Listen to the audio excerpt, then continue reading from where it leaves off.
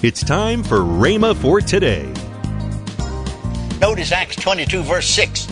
And it came to pass that as I made my journey and was come nigh unto Damascus about noon, suddenly there shone from heaven a great light round about me. Now what was that? 11th verse. And when I could not see for the glory, there it is. When I could not see for the glory of that light. Welcome to Rhema for Today with Kenneth and Lynette Hagin. Today you'll hear more from Kenneth E. Hagin on his classic teaching, The Glory of the Lord, next on Rhema for Today Radio. Also, later in today's program, I'll tell you about this month's special radio offer. Right now, let's join Kenneth E. Hagin for today's message. Now go back again to Acts 7. We read the 55th verse. Notice the second verse as Stephen speaks unto the Jews there in Jerusalem. And he said, Men and brethren and fathers, hearken. The God of glory. That's who he is. The God of glory. The Father of our Lord Jesus Christ. The God of glory appeared unto our father Abraham when he was in Mesopotamia. And then that 55th verse, but he, Stephen, being full of the Holy Ghost, looked up steadfast into heaven and saw the glory of God. Now you know what he saw, don't you? And Jesus down the right hand of the Father. All right, turn to Acts the 9th chapter and the 3rd verse. See, some folks said, well, you got all of that scripture in the Old Testament about the manifestation, but is there anything in the New Testament? Thank God there is. Acts 9:3, talking about Saul of Tarsus. And as he journeyed, he came near Damascus. And suddenly there shined around about him a light from heaven. Now Paul, in talking about that in Acts 22, 22nd chapter, the 6th verse and the 11th verse, giving his testimony. You see, we read in that 9th chapter of Acts, Luke's account, as the Holy Ghost gave it to him. But when you get that eyewitness account, I mean when Paul gives his own testimony, he adds a little bit to it. He was there, you ought to know what happened. Notice Acts 22 verse 6. And it came to pass that as I made my journey and was come nigh unto Damascus about noon, suddenly there shone from heaven a great light round about me. Now what was that? 11th verse. And when I could not see for the glory, there it is. When I could not see for the glory of that light, being led by the hand of them that were with me, I came into Damascus. Now turn to Romans the 6th chapter and the 4th verse. Therefore we are buried with him by baptism into death, that like as Christ was raised up from the dead by the glory of the Father. That same glory that was manifested, we read already, that raised him up. Even so, we also should walk in the newness of life. But what was that glory of the Father? Romans 8:11 said, but if the Spirit of him that raised up Christ from the dead. Paul, you see, in the same letter said he is raised up by the glory of the Father. Now he said, if the Spirit of him that raised up Jesus from the dead dwell in you, he that raised up Christ from the dead shall also quicken or make full of life your mortal bodies by his Spirit that dwelleth in you. You see, that glory is the supernatural, emanating from God. As in the Shekinah glory manifested unto Israel and in the temple, in the pillar of cloud, and in the Holy of Holies. And that same glory, thank God, a manifestation of the Father's power. Hallelujah. Another translation said, instead of saying he is raised up by the glory of the Father, Weymouth's translation said he is raised up by the Father's glorious power. Now come again to Revelation, and we'll see even more. Revelation, the 15th chapter and the 8th verse.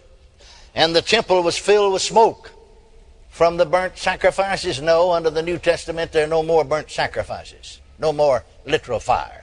Now notice, and the temple was filled with smoke from the glory of God. Sometimes that's what the glory of God looks like. It looks like smoke. I've seen it that way many a time. And the temple was filled with smoke from the glory of God and from his power. And no man was able to enter into the temple till the 7 plagues of the 7 angels were fulfilled. Revelation 21:23. And the city had no need of the sun, neither the moon to shine in it, for the glory of God did lighten it, and the Lamb is the light thereof. Woo! Woo! I'll tell you, if we went home now, we'd be blessed. Can you say amen? Amen. Now here's a thought I want to bring to you for a moment. We read scripture here in the Old Testament about the manifestation of that glory. I want you to notice, and also scripture in the New Testament, that is in the Gospels and the ministry of Jesus, then in the Acts of the Apostles concerning the Apostle Paul, and then we got over to Revelation and read about the manifestation that'll come in that city when we all be there, glory to God. But now, wouldn't it be strange that the manifestation of that glory would not be available in this better age? I'll tell you, we ought to expect the same thing to happen now to happen then. Don't get excited when it does. Now notice this, in connection with the glory of God, we see these words: cloud, brightness, smoke, shine, white, bright, shone, and glistening. Well, I told you last night about the first time I saw that glory, the 16th day of August, 1933, 1:30 in the afternoon, which was a Thursday, when my heart stopped and I left my body. First of all, that whole room lit up with that light, brighter than the sun shining on snow. You know how it glistens. And I left my body and went up into that glory. We read the scripture there where the psalmist said, "Thou shalt guide me with thy counsel, and afterwards receive me to glory." Hallelujah. And that's what Stephen saw. But I got up there about where the top of the house, the roof, not the ceiling, the roof. And my ascent stopped. And I heard these words, as I related last night. I heard these words. I didn't see anybody, for I was in that cloud. And I heard these words in the English language, a man's voice. I always believed it was Jesus. Said, "Go back. Go back." The third time he said, "Go back to the earth. You can't come yet. Your work on earth's not done." And I descended and came back down in the room. The cloud had lifted from the room. My mother was holding my hand in hers. And I said, "Mama, I'm not going to die now." She thought I meant I'm not going to die now this moment. I meant I'm not going to die now. I'm going to live and do the work of God. Then I related to that little country church when I first started my ministry. Actually, I started out there preaching. I was just 18 years old. And then I passed my 19th birthday. And in that little country church, I didn't even have the baptism of the Holy Ghost and spoke with other tongues. But one night I was preaching, and this come rolling in, just like waves of water, and yet it's clouds. And come rolling in, filled the whole house.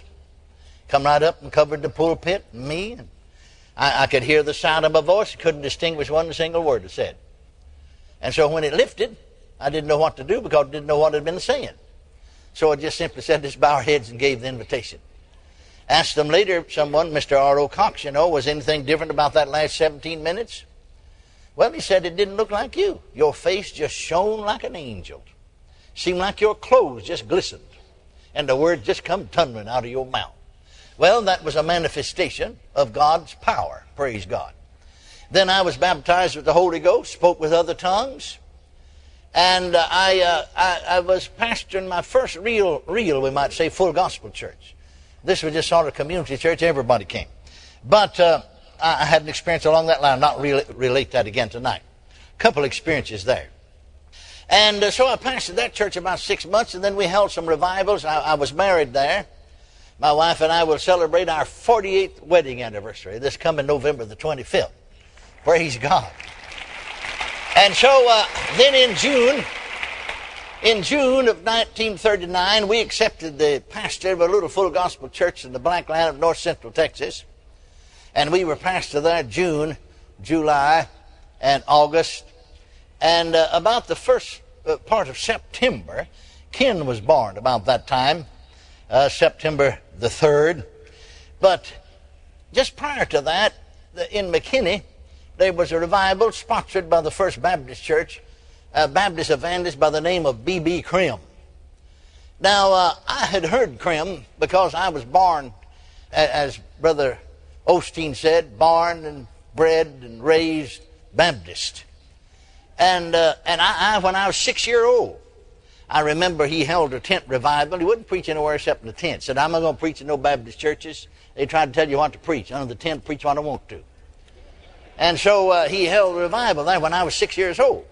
And he had an altar bench. I've heard him say many times, said the Baptist backslid. They took the mourner's bench, altar. Methodists called it mourner's bench. Others called it altar bench. And he said the Baptist backslid when they took the altar bench out. He said, somebody said, why, Krim, you graduated Baylor University. Yeah, he said, I graduated from Baylor. Yeah, he said, I graduated from seminary. I even got my degrees. I got a special diploma in Greek. Oh, yeah, he said, they taught me that lie down there, that you can't backslid, but said, I know better. I know better. My, he said, I'll tell you one thing about it. He said, if I had a baseball bat, if I owned hell, I'd stand at the door with a baseball bat and wouldn't let you Baptist in. He said, somebody said, why? Why, he said, you stink.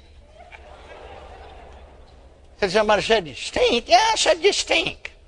Running around with them old cigarettes in your mouth. Said, I was downtown the other day, saw a little 16-year-old girl come down the street with a cigarette in her mouth. And I thought to myself, poor cigarette. Fire on one end, fool on the other. Now, don't go off and say I said that. I'm a quoting the Baptist evangelist, B.B. Krim. He's the one that said it. Welcome to Rhema for Today with Kenneth and Lynette Hagin. You can find more great materials by Kenneth E. Hagin, Kenneth W. Hagin, and the rest of the Hagin family by visiting our online bookstore. I want to tell you about this month's radio offer. This month, we're offering Kenneth E. Hagin's 6-CD set, Holy Spirit Series. We're also offering Lynette Hagin's CD, Keep the Fire Burning. Last but not least is Kenneth W. Hagin's book entitled How to Fulfill Your Divine Destiny. All these items at the special price of $40.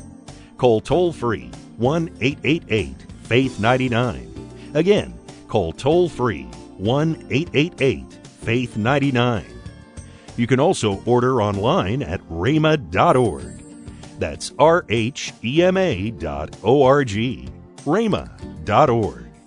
Or you can write to Kenneth Hagin Ministries. Our address is P.O. Box 50126, Tulsa, Oklahoma, 74150. We always love to hear from our listeners, so write in or email us today and become a part of Rhema for Today. Right now, let's join Kenneth and Lynette Hagin. In March, honey, we begin our Living Faith conferences in March. March the 24th through the 26th, we're going to be in Las Vegas, Nevada, Word of Life Christian Center. That's Pastors David and Vicki Sharon. Then we're going to jump over to Chandler, Arizona, which is just a part of the Phoenix area. Yes. And at Faith Family Church, and Pastors Andy and Deb White are there. But actually, all of the Rhema pastors in that area are coming together for this conference. So, hey, we're looking for you to be there with us. It's going to be a great, great time. Tomorrow, more from Kenneth E. Hagin with his classic teaching, The Glory of the Lord. If you'd like, you can visit our online bookstore at rhema.org. Thanks for listening to Rhema for Today with Kenneth and Lynette Hagin.